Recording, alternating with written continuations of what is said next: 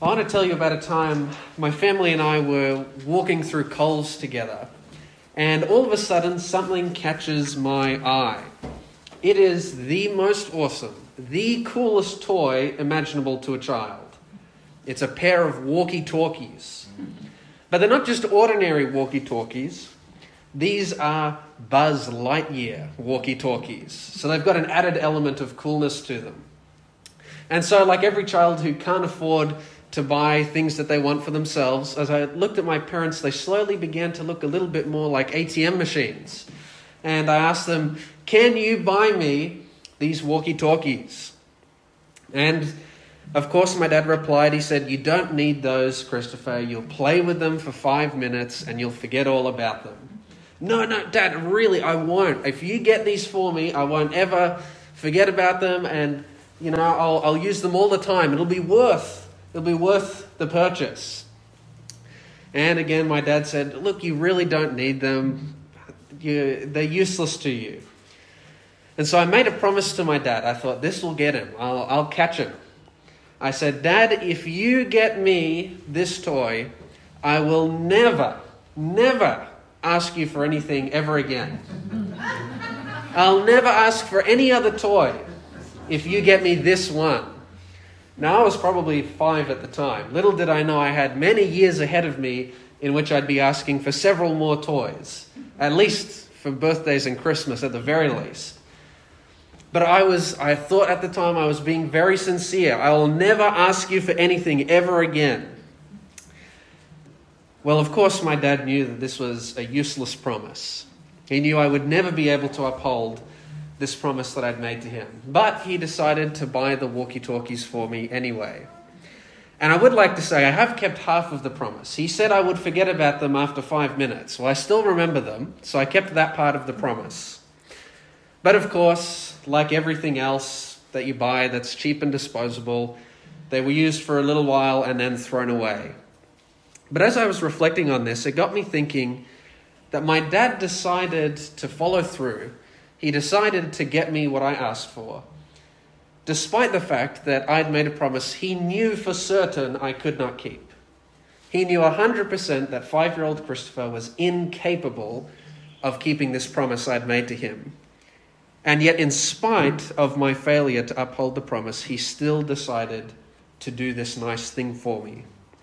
Now, it's a good example of the naivety that children have, but as adults, we're equally as susceptible to breaking our promises or failing to uphold agreements that we've made. It might be because of laziness or forgetfulness, or maybe we just had no intention to fulfill this agreement whatsoever. But whatever it is, there seems to be this ongoing pattern of behavior in humans where we struggle to be faithful or loyal to the promises that we make. And this inability to uphold promises or agreements is a common theme throughout the Bible, particularly because while humans are incapable of fulfilling their promises, God is perfectly able to. In fact, God often fulfills his promises in spite of human failure. And to trace this theme, I want to look at 3 short stories this morning. And each time we go through one story, we'll go through the next quicker because they're all very similar and you'll pick up the pattern very quickly. And each story is going to show us a beautiful picture of the faithfulness and loyalty of God. So our first story is in Genesis chapter 12. We're going to be looking at Abraham and his family. And at the very beginning of chapter 12, God says to Abraham, I'm going to choose you to be a special people. I'm going to make a covenant with you and your family. I'm going to give you descendants. I'm going to make you a mighty nation. I'm going to give you land. I'm going to protect and look after you. You're going to be my special people. And so God says, Abraham, in order for this to happen, you need to move from where you're living now and go to a land I have prepared for you. And Abraham is obedient. He packs up his things and he moves. But right after that, we have a story immediately followed up where Abraham disobeys God and where he has a lack of faith. Genesis 12, verse 10, it says, Now there was a famine in the land, and Abram, he is Abram at this time, went down to Egypt to dwell there, for the famine was severe in the land. And it came to pass when he was close to entering Egypt that he said to Sarai his wife, Indeed, I know that you are a woman of beautiful countenance. Therefore it will happen when the Egyptians see you that they will say, This is his wife. And they will kill me, but they will let you live. Please say that you are my sister, that it might be well for your sake, and that I might live. So already Abraham is demonstrating a lack of faith in God. He lacks faith that God will protect and provide for he and his family. Now remember, God made a covenant with Abraham saying that he would be a mighty nation. Now in order to do that, you need descendants. Abraham does not have any descendants yet. He has no children. So God's not going to let anything bad happen to Abraham, or at least God's not going to allow Abraham to be killed before he can have any descendants and he can become a mighty nation. Abraham's safety was not in question, and yet he doubts that God is going to uphold his end of the covenant promise. So rather than trusting God to fulfill his covenant, Abraham decides he's going to help God out. Maybe he can do his part to ensure their safety. And he takes matters into his own hands and devises a plan. He thinks, wow, if the Egyptian men, they want Sarai as their wife, they'll just kill me. So he says, how about we devise a plan? I'm not your wife. When we're in Egypt, I'm not your wife. Just say you're my sister. We're just related to another, but we're not husband and wife. And you'll notice this plan works out pretty well for Abraham. Abraham, he's safe.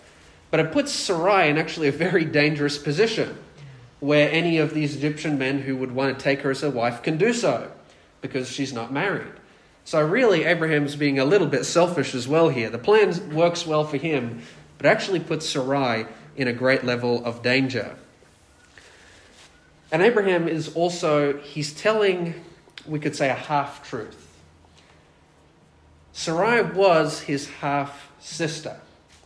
So technically in saying, oh, she's my sister, he was telling a half-truth.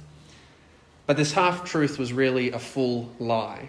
Abraham was not trying to be honest. He was trying to be deceptive. He was trying to obscure things and keep things secret.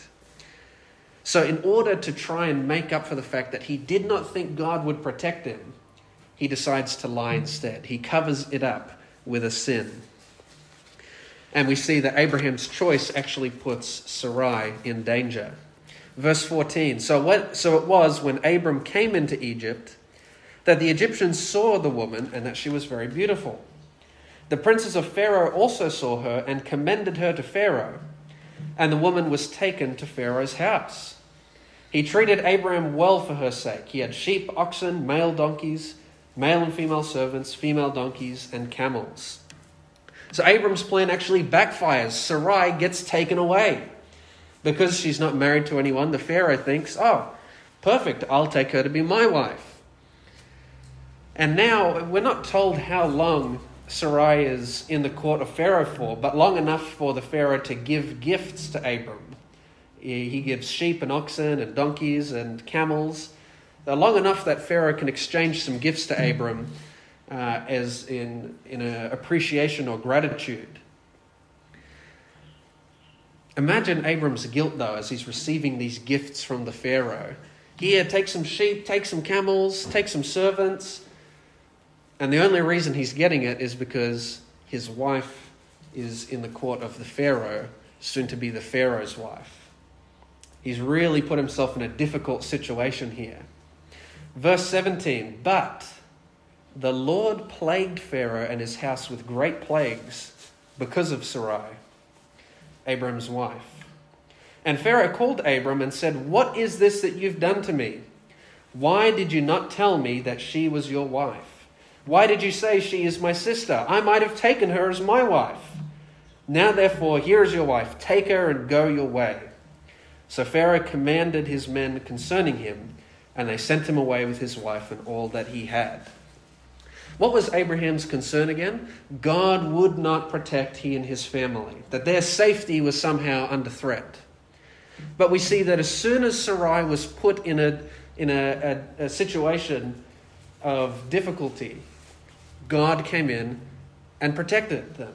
God sent a plague into the house of the Pharaoh in Egypt to protect Sarai.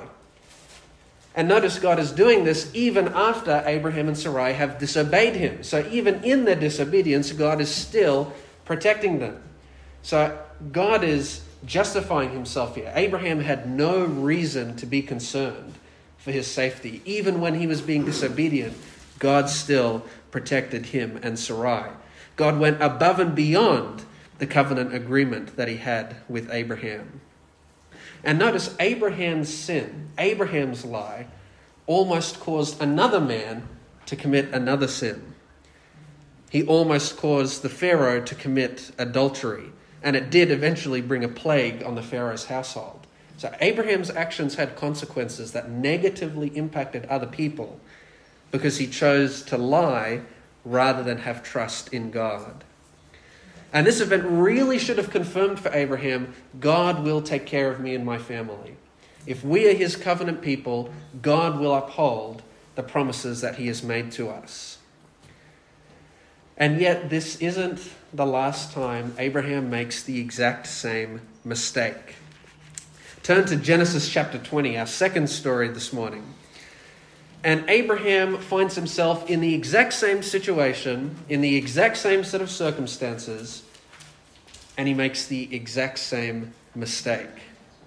Genesis chapter 20, verses 1 and 2 say, Abraham journeyed from there to the south and dwelt between Kadesh and Shur and stayed in Gerar. Remember the name Gerar. That'll appear again. So he's staying in Gerar. Now Abraham said of Sarah his wife, she is my sister. And Abimelech, king of Gerar, sent and took Sarah. So he's done the exact same thing again. He's gone to a new area, and again he's afraid that he's going to be killed so that someone else can take Sarah as their wife. But he's already seen that God won't allow that to happen. If you have a look at Genesis 21, you may have a subheading there that says Isaac is born. So Isaac still hadn't been born yet. The promised descendant had not yet been born.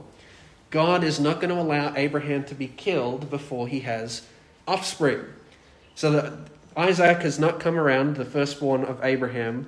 He's not yet alive. God's going to protect Abraham from any threats. And he's already seen that God will do that. And yet he still says, oh, she's my sister, not my wife. He tells the same half-truth, full lie that he did in Egypt. Verse 3, but God came to Abimelech, that's the king of Gerar, in a dream by night, and said to him, indeed, you are a dead man because of the woman whom you have taken, for she is another man's wife. But Abimelech had not come near her, and he said, Lord, will you slay a righteous nation also? Didn't Abraham say to me, she is my sister? And even she herself said, he is my brother. In the integrity of my heart and innocence of my hands, I have done this. And God said to him in a dream, yes, I know that you did this in the integrity of your heart, for I also withheld you from sinning against me.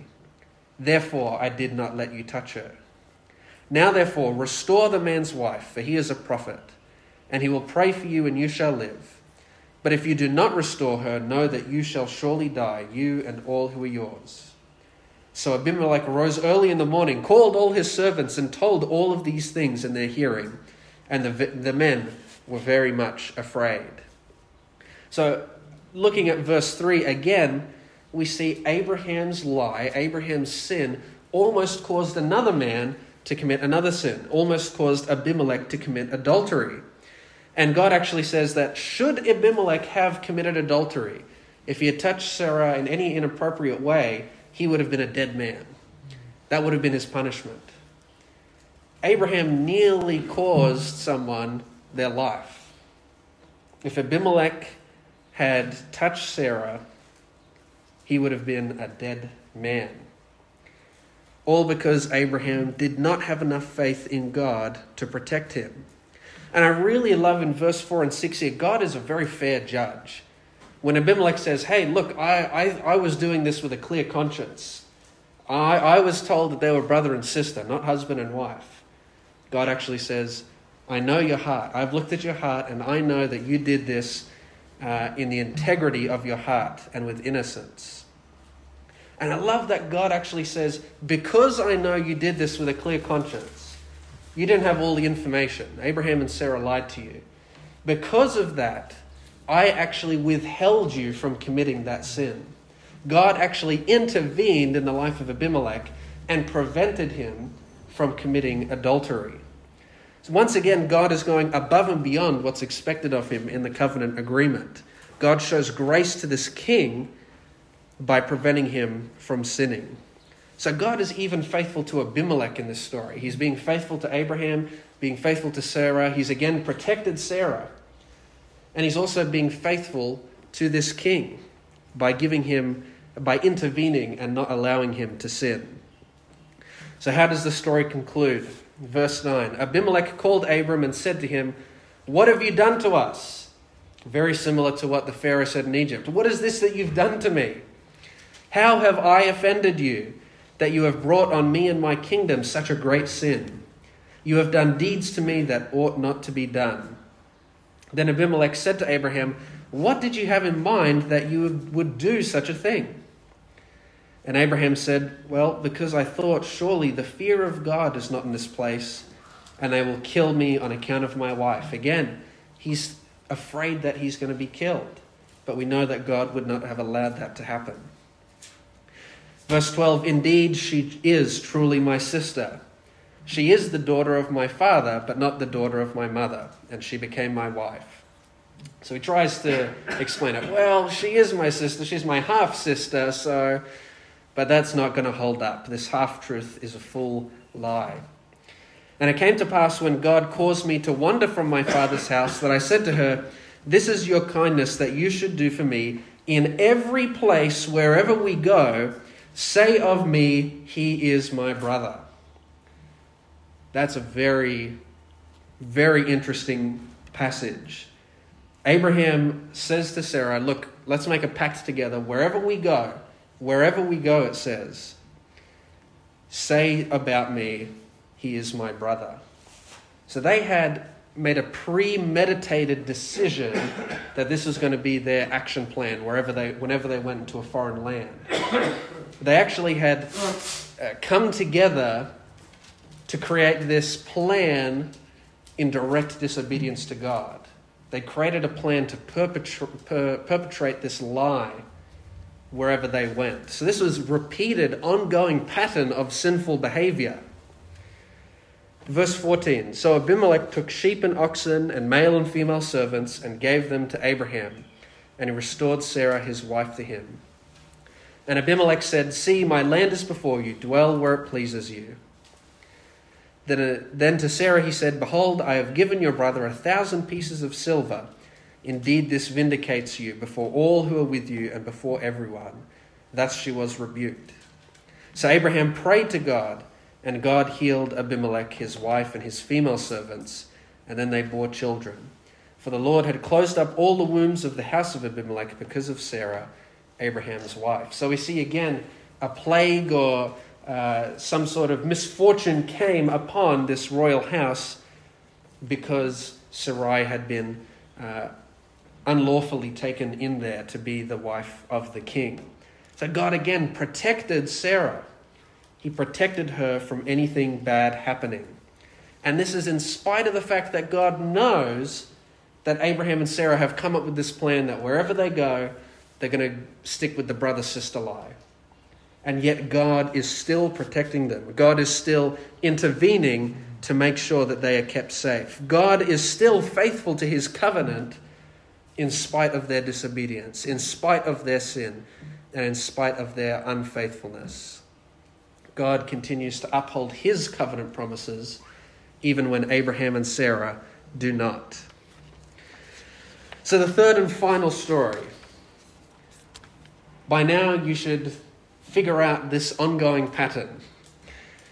It's in Genesis 26. And this time it's not actually with Abraham and Sarah, it's with Abraham's son Isaac and his wife Rebekah.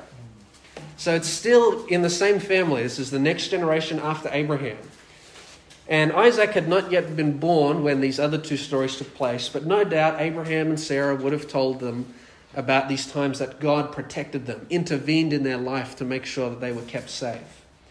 So Isaac would have been aware of these stories, and yet he's going to make the exact same mistake. Genesis 26, 1 and 2, there was a famine in the land.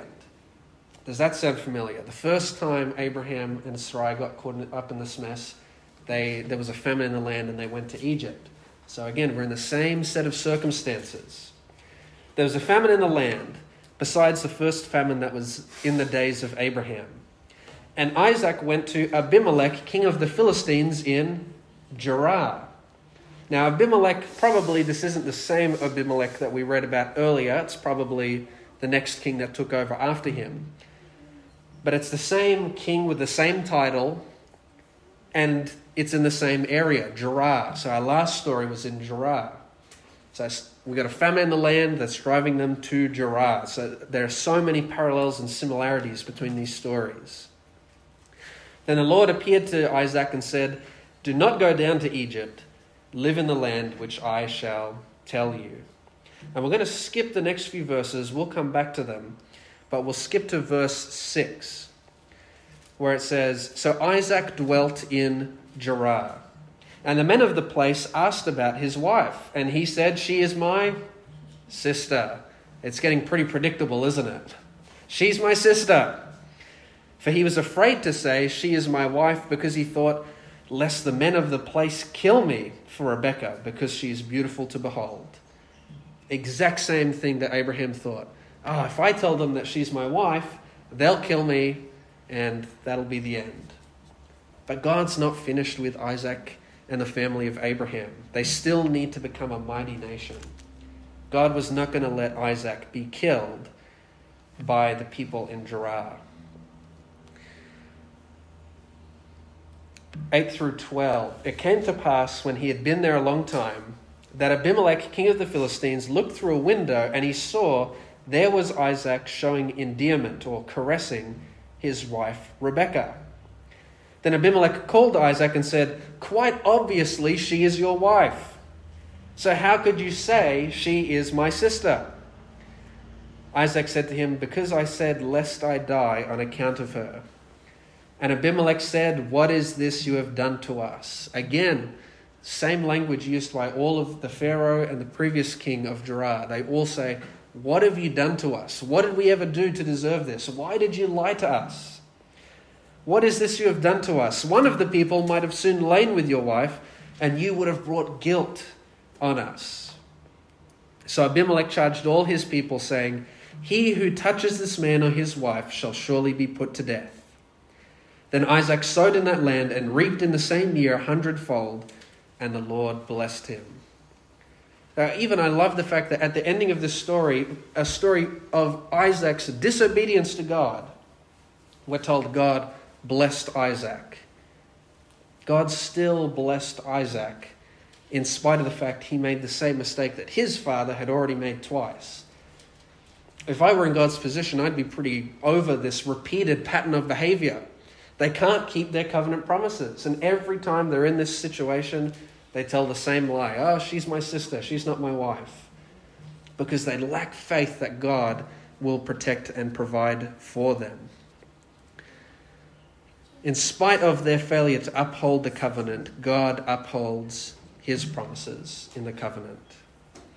To finish, let's read those first few verses in Genesis 26 that we skipped over. This is where we're going to finish.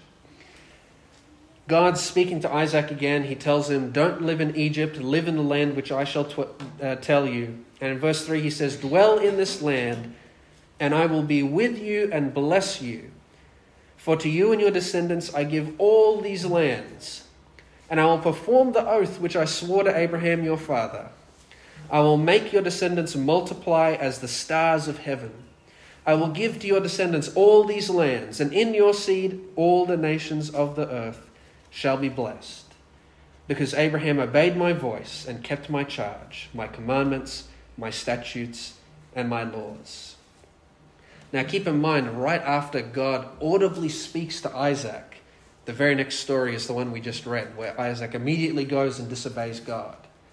And yet God affirms this promise to Isaac, knowing he's about to go and commit this sin. But what I find so interesting is not only does God reaffirm the covenant he made with Abraham to Isaac now, but verse 6 baffles me. I'm going to keep the covenant, God says, because Abraham obeyed my voice and kept my charge, my commandments, my statutes, and my laws. We've just looked at two examples of Abraham doing the exact opposite of that. Times where he was in direct disobedience to God, where he lacked faith that God would be able to look after him. And yet God says, I'm going to keep this covenant because Abraham obeyed me. How is this possible? How is it that we have examples of Abraham directly disobeying God, and yet God says, I'll keep the covenant because Abraham obeyed me? I think we find the answer in Genesis 15:6, which says, Abraham believed in the Lord, and he accounted it to him for righteousness.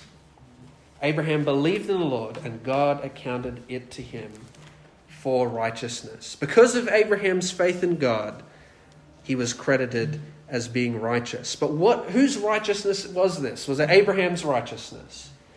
We know that would have been imperfect. Abraham was not able to perfectly be righteous. The righteousness credited to Abraham was the righteousness of Jesus.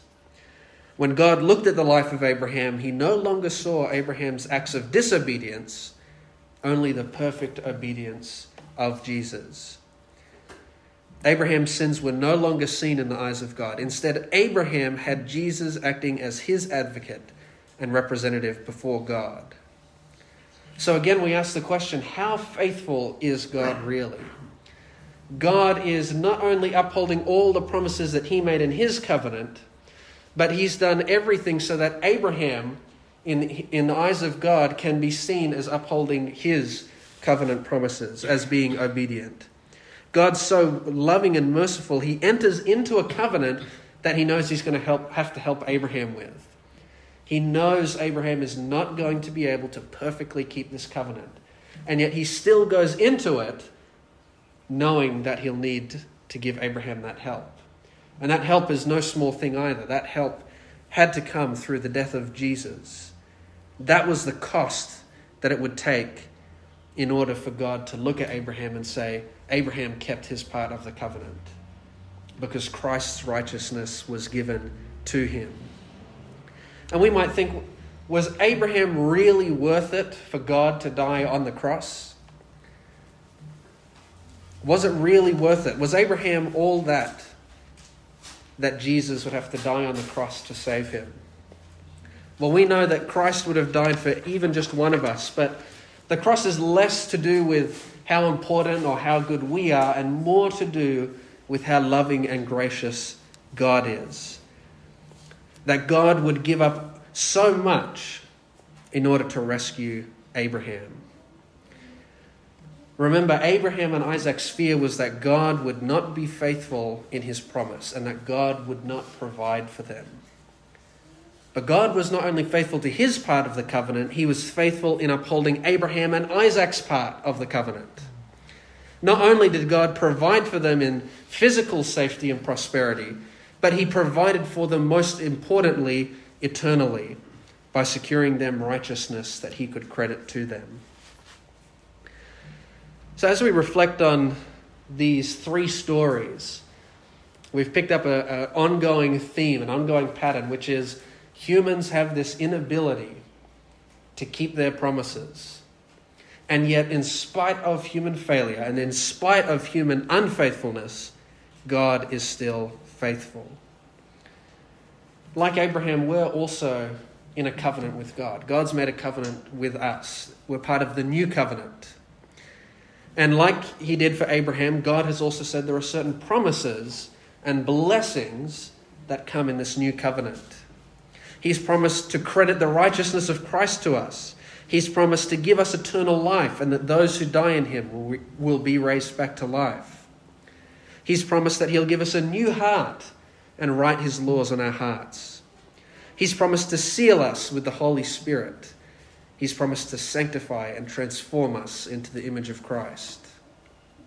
So the question is, do we believe that God will uphold these promises that he's made to us? Sometimes we fall into the same trap Abraham did, where we think, well, maybe God could use some help here. Maybe I can help out God to keep up his end of the bargain. And sometimes we slip into attitudes where we think, well, as much as God has done all this for me and he's worked to achieve my salvation, can't I contribute just a little bit to it? Can't I just throw in a few of my good works just for good measure to secure my salvation? Won't that be enough? Is there any harm in that? We try and help God out, even though he's already done everything for us. Sometimes we're just completely inactive. We just simply don't trust that God is able to uphold the covenant. Sometimes when we're finding ourselves deep or trapped in sin, and even if we have sincere remorse for our sin and we want to repent to God, sometimes we think, well, I think this might be a bit too much for God to forgive. I know in the new covenant it says God will forgive us when we come with a sincere repentance, and I feel sincere remorse for my sin, but I don't know, this might just be too tough for God. I'm not sure if he can uphold this promise that he's made to me in this covenant. We somehow get into this mindset that perhaps we can out-sin the grace of God, and that this time God's not going to forgive us. I want to remind us again that God was faithful to Abraham and Isaac in spite of their sin. God is equally going to be faithful to you even when we are not faithful to him. And of course, it's never going to be our desire to willfully sin.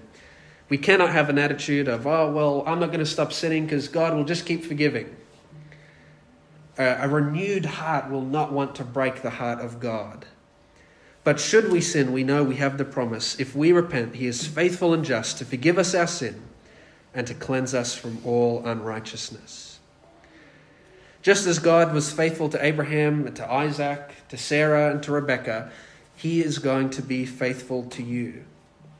And if we give our lives to him, he's going to say the same thing that he said of Abraham.